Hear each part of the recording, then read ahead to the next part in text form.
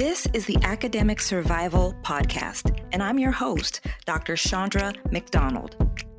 Statistics show that approximately 40% of students drop out of college every year. In fact, nearly 30% drop out their first year. Well, I am on a mission to improve these stats.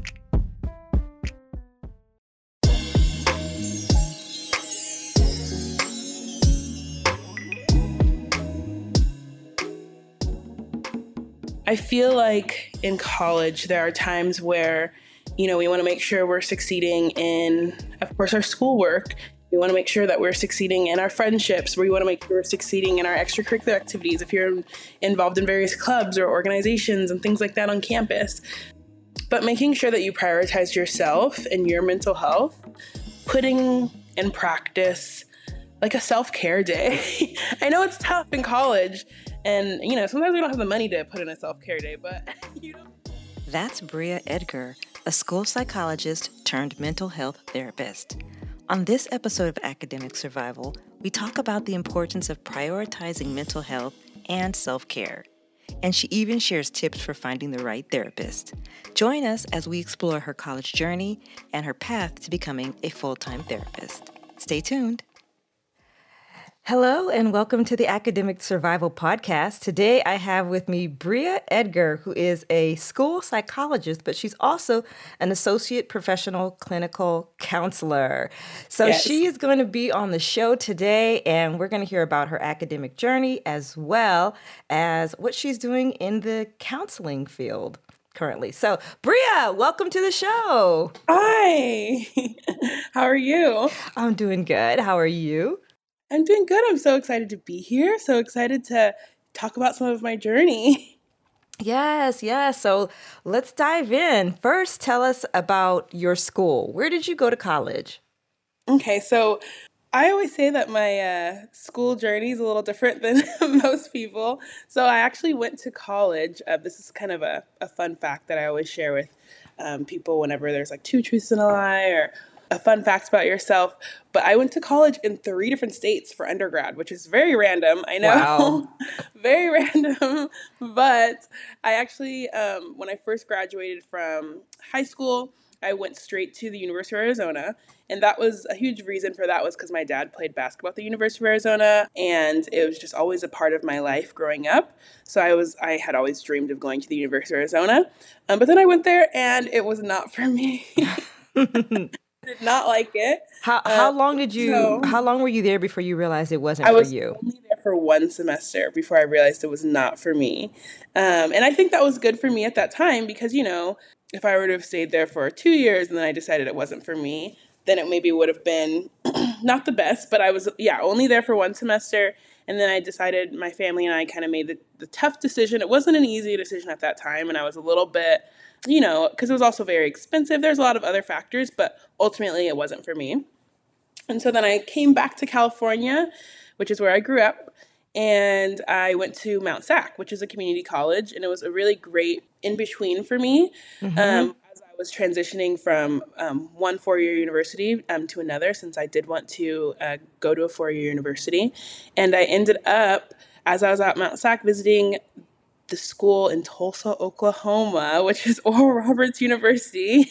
Okay. And I know, whenever I tell people I went to school in Oklahoma, they're like, wait, what? Why? Usually my California friends. Whenever I think of Oklahoma, I think of Oklahoma red dirt. Oh, yeah, the dirt is very red there. But yeah, so it was pretty much, it was an interesting way I ended up there, but I had a family member that also had gone there, and I was convinced to go visit on a college weekend, which this is a lot of people that went to ORU, my school, their story. But I went to college weekend and I fell in love with the school. My faith was a big part of my life, or it still is a big part of my life growing up. And I felt like I knew that this was a place I could, really grow in my faith while also growing in my education journey, of course. So I ended up going to Oral Roberts University, and I was there for 3 years, and I graduated on time, which was amazing. I had an amazing experience with the staff. I had various mentors there, and I grew, like I said, a lot in my faith journey. I went on 2 missions trips through my college, actually, to India and Wow. also Malawi, Africa. So that was a really great time for me that I Wow. personally don't know if I would have gotten a similar experience at any other school. So I definitely think that I really appreciated my time there. So yes, I really enjoyed my time while I was at Oral Roberts University. And then after, right before I actually went to India on my missions trip, I applied to, I applied to Azusa Pacific University out here in California for their school psychology graduate program. And so after I applied to that program, I didn't hear from them back right away, but I ended up finally hearing from them when I got back from my trip. And I interviewed, and then I finally got into the school just a few weeks before school started. So after I ended up getting into the school, I ended up attending, and I graduated in the 3 years that is allotted. And then after that, I have now been a school psychologist for 5 years. And then one thing that I also did, which I did a lot of schooling, but while I was while I was in school to be a school psychologist, I also kind of wanted a backup plan because school psychology is a really demanding field, and so I knew I wanted a backup plan. I did extra coursework to also be able to become a mental health therapist. So the coursework that I did basically gave me a little bit more focus in mental health and clinical work. And I did that in my last year. So I am currently kind of transitioning also into being a therapist, mental health therapist, which is why I have my APCC now. But I do have to get my hours separately than I got my hours for school psychology. So that is currently the journey that I am on now, where I'm Okay. kind of continuing in my education as I'm building my hours to be a licensed therapist. Oh, great. Well, And yeah, that's fantastic. yeah. So I have a couple questions about your 3 different schools. So when you were at University of Arizona, and then when you went to Oral Roberts University, like what were the differences for you that made you realize this is a better fit versus where you were?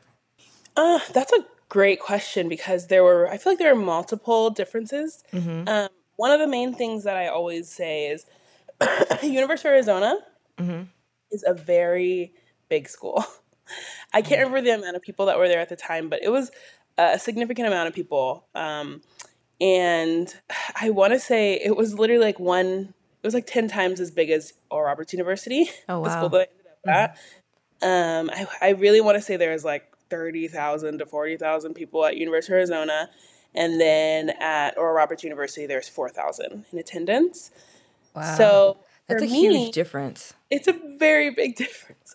For me, just knowing what I needed in my education, and I was never a straight A student, especially not until probably about the end of high school. I did do pretty well, like my last couple years of high school after being an avid and getting a lot of support, but I needed much more individualized instruction. Like if I was in a lecture hall, I was not going to be focused. But if I was in a classroom with 30 people where we're able to kind of have discussions and really, really have that hands-on experience to my learning, then I would do much, much better.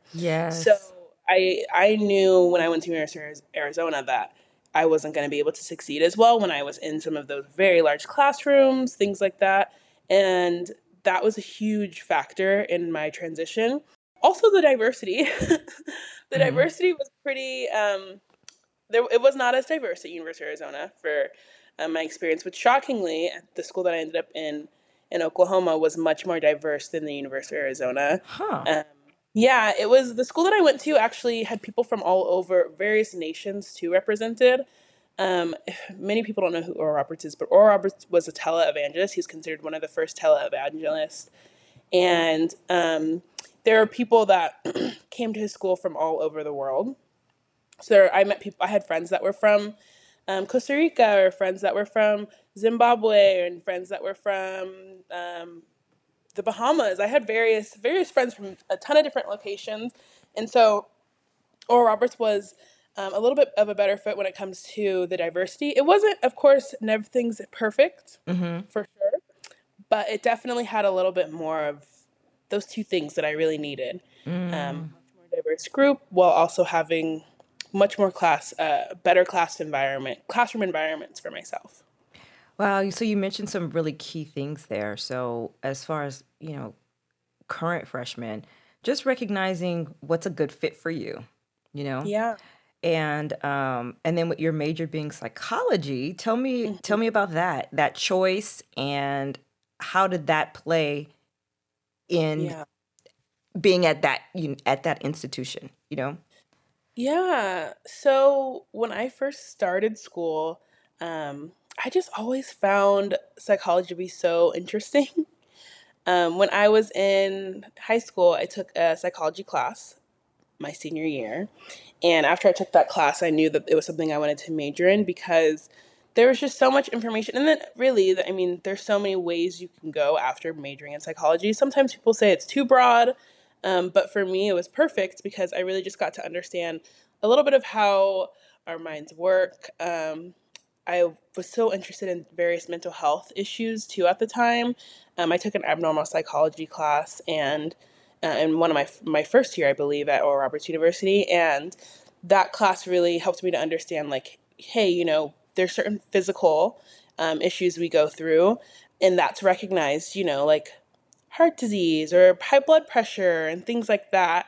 But when it comes to mental health issues, sometimes it's not thought as the same, which it is, of course. I mean, when your brain isn't functioning properly or there's things that are not firing your brain at times that they're supposed to, then there are things that might impact you in some of your day-to-day living skills. So after I learned about that, I really just wanted to, I loved that focus and just being able to, really see how someone's brain works and how we can use really various coping skills and, certain things to kind of process through some of those issues, just like we would with like medication or something like that if we were to have high blood Right. pressure. So I thought Right. that was so interesting when I was in college, and that was kind of what made me kind of solidify my decision. And that wasn't really solidified for sure right away in college, but it did solidify, of course, before like my junior year or so, after I kind of took some of those classes. And yeah. Yeah. So based upon, your experience and what you know now, are there hmm any mental health tips that you might recommend for college students or college freshmen? Yeah. When I think of my own journey when it comes to my mental health in college was a tough time. College is not an easy time, and that's something that I think a lot of people we kind of forget that college is not easy. And I think a lot of our students that are in college nowadays, sometimes they'll be going through things and having certain experiences depending on, their tough caseload or workload, while also having a lot of social obligations. Mm. And yeah, I don't think we give them the credit for how difficult some of that is. So I definitely have so many tips, but one thing that I definitely would want to say is prioritize yourself for sure. I feel like in college, there are times where, we want to make sure we're succeeding in, of course, our schoolwork. We want to make sure that we're succeeding in our friendships. We want to make sure we're succeeding in our extracurricular activities. If you're involved in various clubs or organizations and things like that on campus, but making sure that you prioritize yourself and your mental health, putting in practice like a self-care day. I know it's tough in college, and sometimes we don't have the money to put in a self-care day, but you don't need to have the money to put in a self-care So day. what I does know. that so okay, I want to back up to prioritizing self. What does that look like? Yeah. Well, I think one of the first things that I always think of is, well, like I said, self-care, but Okay. also checking in on yourself to know when you need to do that. So really, maybe, I mean, when it comes to prioritizing yourself, have a time throughout the week that you don't have anything scheduled where you're able to kind of do something that is of interest for yourself. Also, if you're somebody that needs times with friends or needs time with your family, scheduling a time during your week to do that so you can remind yourself of what the purpose is for why you're there and what your in what you're doing. And I mean, there's various types of college students. There's those that are commuters. There's people that are living on campus. And I think there's, so many different experiences while you're in college. Mm-hmm. But just remember that no matter what that is, to make sure that whatever is difficult for you, that you're actually trying to find time to, remember what your purpose is and why you're doing what you're doing. I like that. Yeah. Especially scheduling yourself and like checking in with yourself. I find that literally setting aside a day where your name is literally on your calendar so that you can feel comfortable saying, no, I'm booked that day.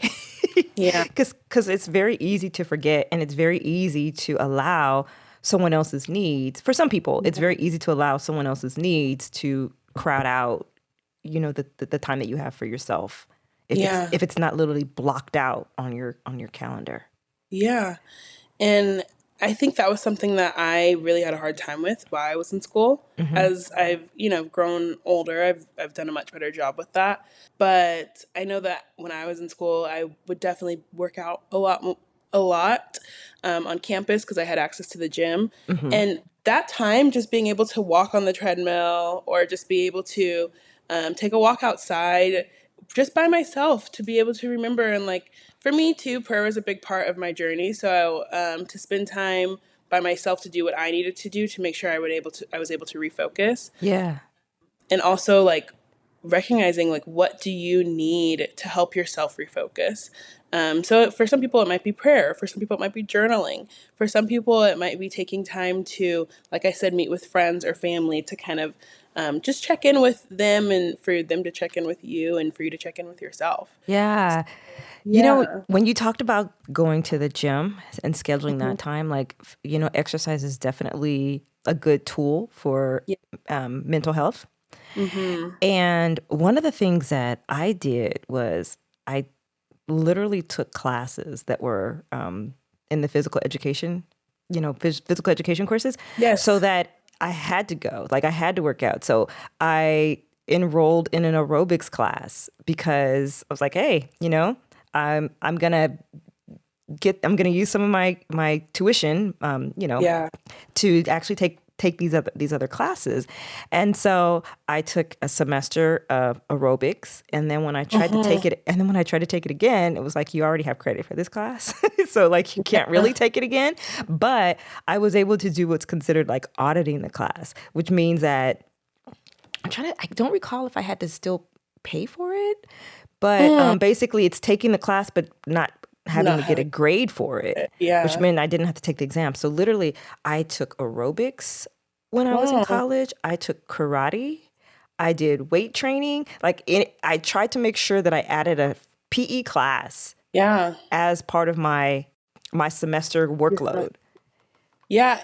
When I was in school, actually, it was a requirement for us to take a PE class every semester. Oh, yes, wow. it was a requirement. So I definitely actually worked out a lot more in college. I need to work out more now, but we had to, because it was a grade for me, to make sure that I was consistent and in the class. And also we would have a final at the end of the year, or at the end of every semester, where we would have to run a mile. Mm-hmm. And so honestly, studying and doing homework, instead of doing that, I'd have to let me go to the gym so I can make sure that by the end of the semester, I'm able to run this mile or to walk this mile in a decent amount of time. Wow. So yeah, it was a requirement for my college. And I think that really helped me understand the importance of not only, our mental health, of course, but for our mental health to be strong, sometimes that means also working on our physical health. And to the feeling that you get after working out and making sure that you're active, it really, it does make a difference. Sometimes, we hate to say it, but exercise makes a difference in your mental health. It really does. It really does. There would be times when I was just trying to solve a problem, right? Mm-hmm. a life problem. And I tell you, a couple trips around the track, and I'm like, I know what I'm gonna do now. Yeah. Yeah, same. Honestly, it helps just helps everything to kind of run a little bit more smoothly, and to release some of the chemicals in your brain to actually kind of really think on a little bit more of a clearer mind, which is great. So when you talk about self-care, what can you share with us some of your self-care practices? Yes, of course. I think right now at the stage of my life, I have a dog. And one of my biggest self-care one of the biggest parts for me that I kind of make sure I'm implementing in my week, and honestly, most days, is walks with my dog. Also, too, when I say checking in with myself, and sometimes, like I said, for certain people, that could be different. I do not like journaling. I don't like really writing, but I do. I don't like it. I've never really liked journaling, but I know that that's worked for a lot of people. For myself, it's more so like verbal processing with my friends and my family. So at the end of every work day, I definitely have a friend, someone that I want to call and check in with and just see how they're doing, because I really do like to hear from my friends and how they're able to kind of check in with me, and then I'm able to check in with them, and sometimes they're able to kind of call things out in me maybe that I'm not even noticing. Yeah. And then, of course, too, I do have a therapist I meet with monthly at this time. So that also really helps me, of course, being able to check in with a therapist and prioritize some of those needs that I might have when it comes to my own mental health, of course. Yeah. And then, of course, too, there's, especially in college, but in any time of your life, there's so many things that you really should try your best to implement on a daily basis, no matter what, however much you can. One thing that we all struggle with is maybe sleeping a good amount of time. For me, yeah, when I'm not sleeping well, I am not performing well. So I really try to make sure I'm getting a good enough sleep every night. And, this is for myself, some of the things that I have to implement just to make sure that I'm able to function as my best self throughout every day. So, yeah. Yes. Yeah. I'm sorry, go ahead. What were you about to say? No, I was going to say one more Oh, no, thing go ahead. for myself. One thing that I always would get so frustrated with when my therapist would check in with me, and when I'm having a hard time with, if I'm really stressed or overwhelmed, just stopping to actually breathe and think like, hey, is this really the worst? Whatever's going on in my life, is this the worst it could be? Is it realistic that I'm going to get through this problem? Is it realistic that I'm going to be able to overcome the situation? And for me, just being able to stop and really process and think, what am I going through? Is my reaction that I'm having appropriate at this time? And of course, every reaction is valid. And but of course, knowing that there are always next steps for you to get through whatever situation you're going through. And even if it seems like there's not, just being able to just have a mechanism to calm yourself down and learn how to cope in that moment. That's one thing I definitely implement on a daily basis, because let's be real, there's things that I experience and that I'm sure everybody experiences every day that are a little stressful. So, yeah. Man, this is so good. So first of all, you said a lot there. So verbal processing, I think is something that I do, but I didn't realize that that's what I was doing until you said that. Yeah. Yes, verbal processing. So that's a thing. Yay. Yeah. Now, I knew about sleep. Yeah, I completely knew about sleep. And let me tell you, I have a really bad, oh gosh, how do I want to say this? The difference between me sleeping, getting the proper amount of sleep and not is huge. It's like genius level huge. I am not the same person. Yeah. I can wake up and literally rapid fire process. Like I can almost, I say this jokingly, I can answer your question before you ask it. Like I am on it. But when I haven't had sufficient sleep, I can't even really, like, just getting ready for work in the morning, like figuring out like, okay, what do I need to do now? Like, what's next? Oh, I think I should wash my face. Like, I can't even get my routine down right when I don't have sufficient sleep. And one really scary story is, they say that like when you don't have enough sleep, that it's equivalent to being drunk. Oh, yeah. So Yeah, we call I've it like heard that. sleep drunk.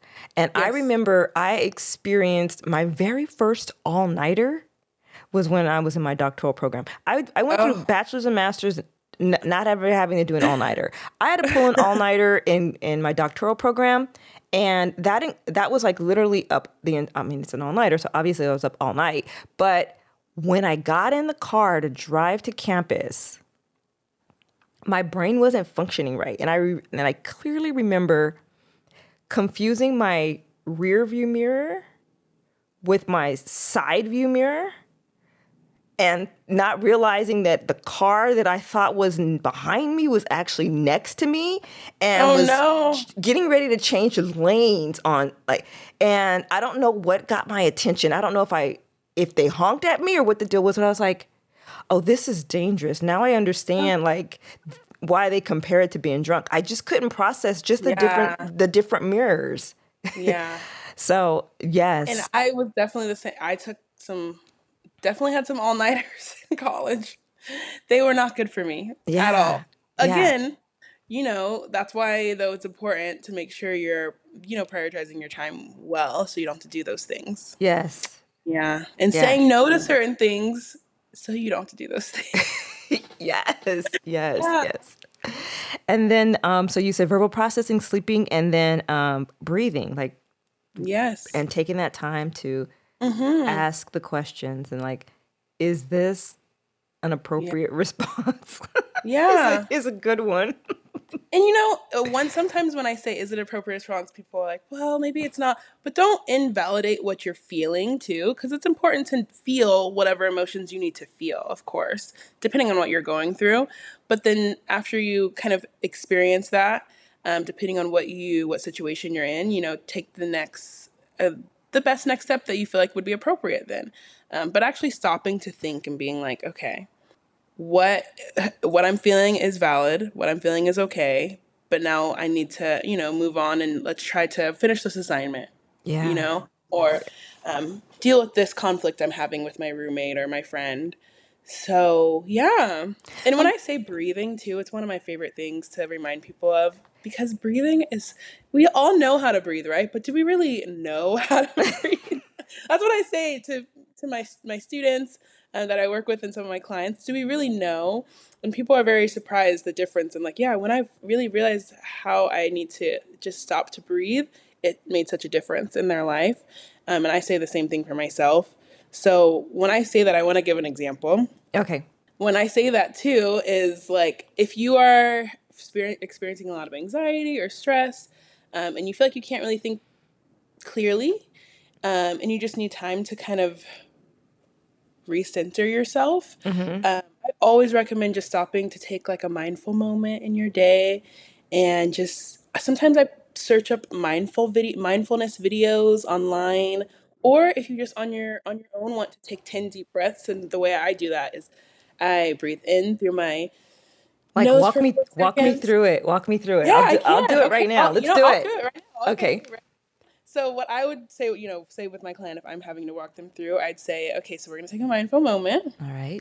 And I want you to close your eyes. Okay. And we're just going to really quickly take 10 deep breaths, which we'll probably do a little less than 10 right now. But I would say breathe in through your nose for 4 seconds. Ready? Breathe in, 2, 3, 4. Hold it. And out. 2, 3, 4. Breathe in. 2, 3, 4. And hold it. And breathe out. 2, 3, 4. So I do that a lot of times throughout my day. And not a lot. I shouldn't say a lot, but I definitely will take like 2 deep breaths a lot during my day. But sometimes I will do the full 10 if I'm really having a hard time, which is, good. But then sometimes too, if you want to go on YouTube and find like mindfulness moments, so you can just take that time to really have that pause in your day, calm yourself down, recenter, and then move on.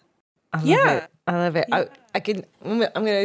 I'm joking when I say this, but I'm going to try this in my next staff meeting. Like, yeah, do it. Honestly, search mindfulness moments or whatever you need to kind of calm yourself down. And then it's always so relaxing. It could be an excuse to just like, you can have an excuse during your day, like, excuse me, don't talk to me. I'm taking a moment to myself right now. So I definitely think it's great to implement. Okay, so verbal processing, sleeping, and breathing. That's great. Mm-hmm.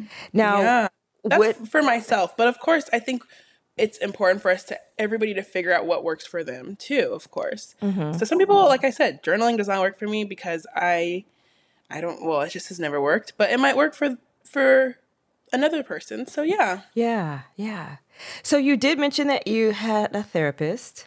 And so I would like to know from you, like, any tips for college students if they're looking for a therapist. What, like, how did you find someone that worked for you? Like, how do you know that's a good match? That's a really, really good question. For me, I have Kaiser for my insurance. So I got lucky because the person that they placed me with was good. And I only meet with them like monthly.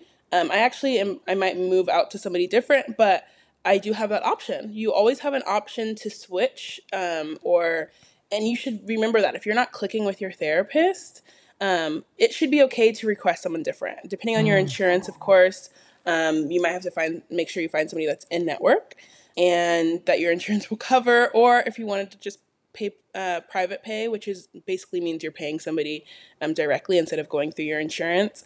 That is always an option too. But remember that you should try your best to find somebody that you feel comfortable with, ultimately. That is definitely should be your main priority when you're looking for a therapist.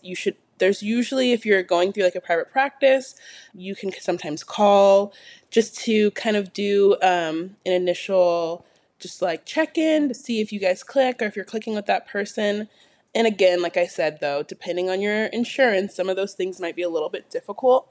I know, yeah, I just know that no matter what, you should be able to kind of prioritize yourself in choosing a therapist and prioritizing what your needs are in a therapist too. That's great. So, yeah. So up till now, I've been asking you questions about like general advice for college students. Yeah. I have some specific questions about students who are psychology majors and want to get into either being a school psychologist or, like you say, right now you have your APCC. Yes. So any tips for those types of students who want to follow the steps that you have taken? Yeah. I know I say this every question you ask, but that's a good question.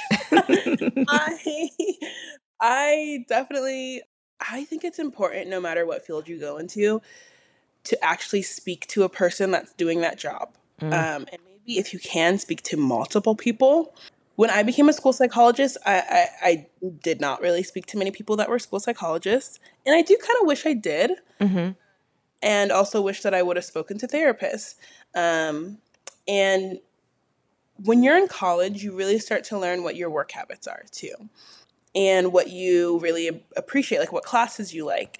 And try to really think about those things that you like in your classes, things that you have in your work habits that you want to have in a future job, and prioritize that when you're looking for a job. So being a school psychologist for me has been an amazing experience. I've been able to work with so many different students with disabilities, in special education, while also doing counseling, and also crisis intervention. Intervention in my school, and the schools in my district. It has been such a great experience for me. But I will tell you, it's been a little bit tough. Being a school psychologist was a little tough for me. I think a lot of it has to do with, I didn't realize as many assessments I would have to do, or instead of being able to work directly with students. But then there's those that are in my field that are also school psychologists that is like, this is exactly what they knew they were coming into, and it worked perfectly for them. I wanted to work a little bit more one-on-one with students and clients. So that's also why, I did the backup plan while also I was able to become a therapist, so I can have that one-on-one patient and therapist experience, I guess. So that's what my next step is, because I've realized that that's what I would rather want to do full time, is kind of have that one-on-one experience a little bit more than what I'm able to do as a school psychologist.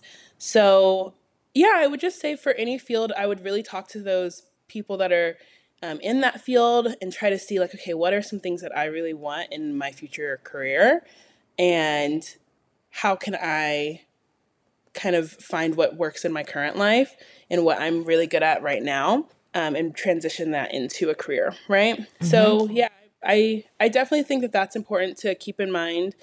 For those that are in school to be a school psychologist, I definitely would want to say to them, you got this, because it's definitely like I said, every job's tough, but especially when you're in college, it's very tough. Having to find internships and practicums, and definitely having to complete the amount of hours that you need. That's always really, really tough, but you're gonna make it through. Don't worry, you'll make it through. It's gonna be great. It's gonna be fine.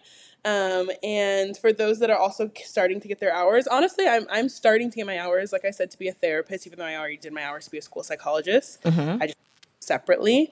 How many hours do you need? You're doing your hours. How many total are required? Yeah, I need 3,000 hours to be a therapist. 3,000 hours? To be a school psychologist, I needed 350 hours, I believe. That might be wrong, but around 350 hours to be for my practicum, and then 1,200 hours for my internship. So about 1,550 hours to be a school psychologist. So I have to have a lot of hours of internship and practicum to be able to even get into these fields. So I have a quick question though. When you say hours, does that mean hours one-on-one with a client? Is that when the clock is starting? That's a good question. No, so as a school psychologist, it's basically so the hours that I had to get to be a school psychologist were directly working under a school psychologist. And I basically got them with the work that I did with my supervisor and my mentor at the time. Mm-hmm. That was accumulated by me doing assessments, also counseling groups, individual counseling with students, helping with crisis, like I said, as a psychologist intern. And this is all in the education setting. So I'm working at a public school. Mm-hmm. And then as a therapist for my LPCC, and I do believe it's pretty similar for, if you're in California, there's also an MFT that's pretty common. LPCC is a little bit newer in California. But LPCC stands for what, license? Sorry, LPCC is license. APCC is associate. Associate is an intern. Yeah. Okay, got it. Sorry, I might switch back and forth between those. But it's associate is an intern of an LPCC. Okay.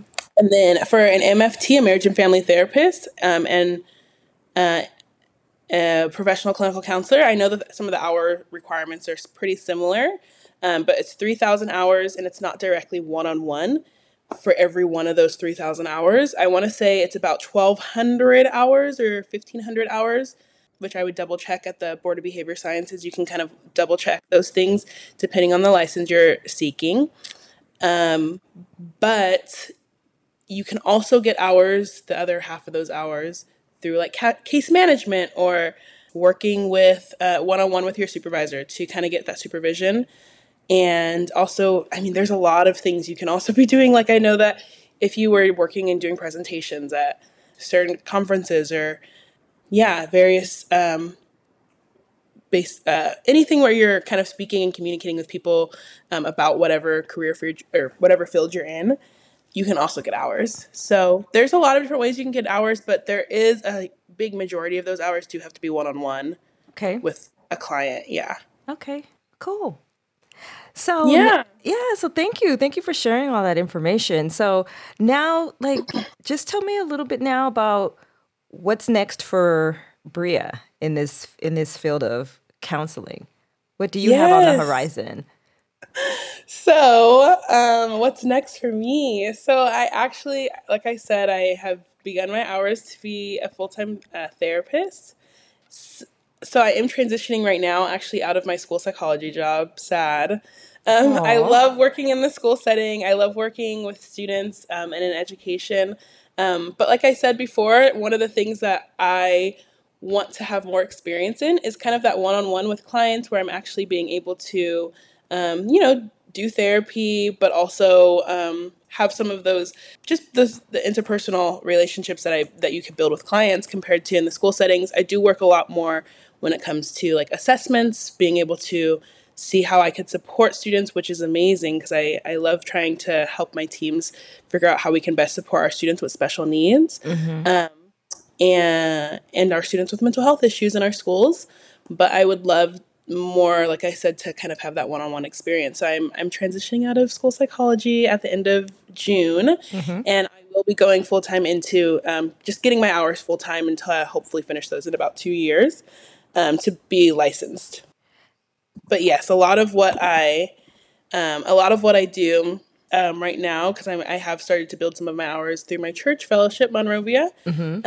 And I am going to possibly be moving into getting my hours under a supervisor through a private practice in the next couple months. So yeah. Awesome. I And know. then ultimately that would lead to you one day having your own private practice, or That's the goal for myself. Okay. That is my goal. And I love the flexibility of, whenever if I were to have a private practice, I love that flexibility.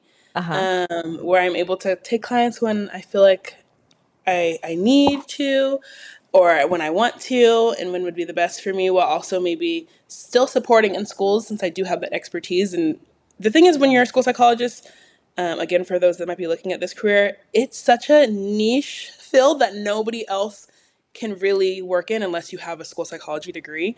So I'm still able to kind of hopefully consult with school districts in the future because I have that understanding and expertise. But possibly having a private practice where I'm able to take clients on my own. And yeah, so I definitely too, I want to make sure that if anybody is interested in any sort of counseling or therapy, that they're able to, maybe we can add a link at the bottom of this episode just to see who they can kind of, if there's a list of referrals for therapists. Absolutely.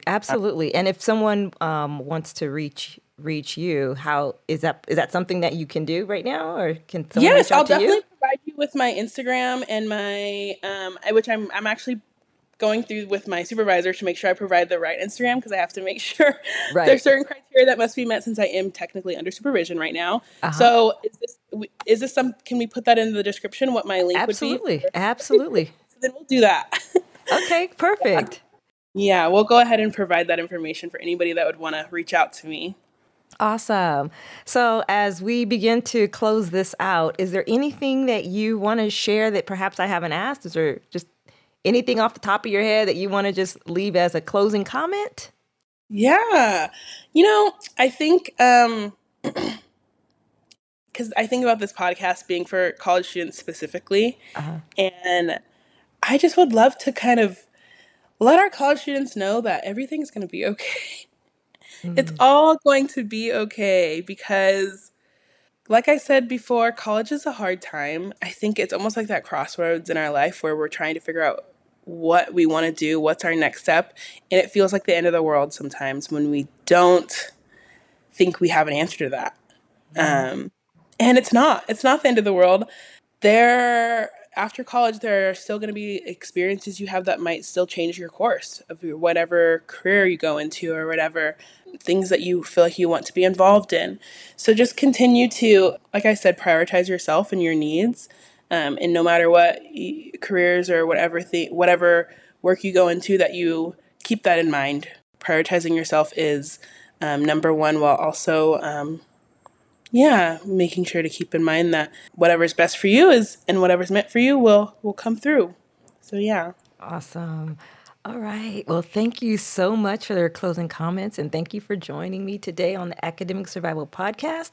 And I just want to wish you the best in your endeavors, and if anyone needs to get in touch with you, they will have the information at the end of this podcast. So thank you so much, Bria Edgar, for joining me today. Yes, thank you so much.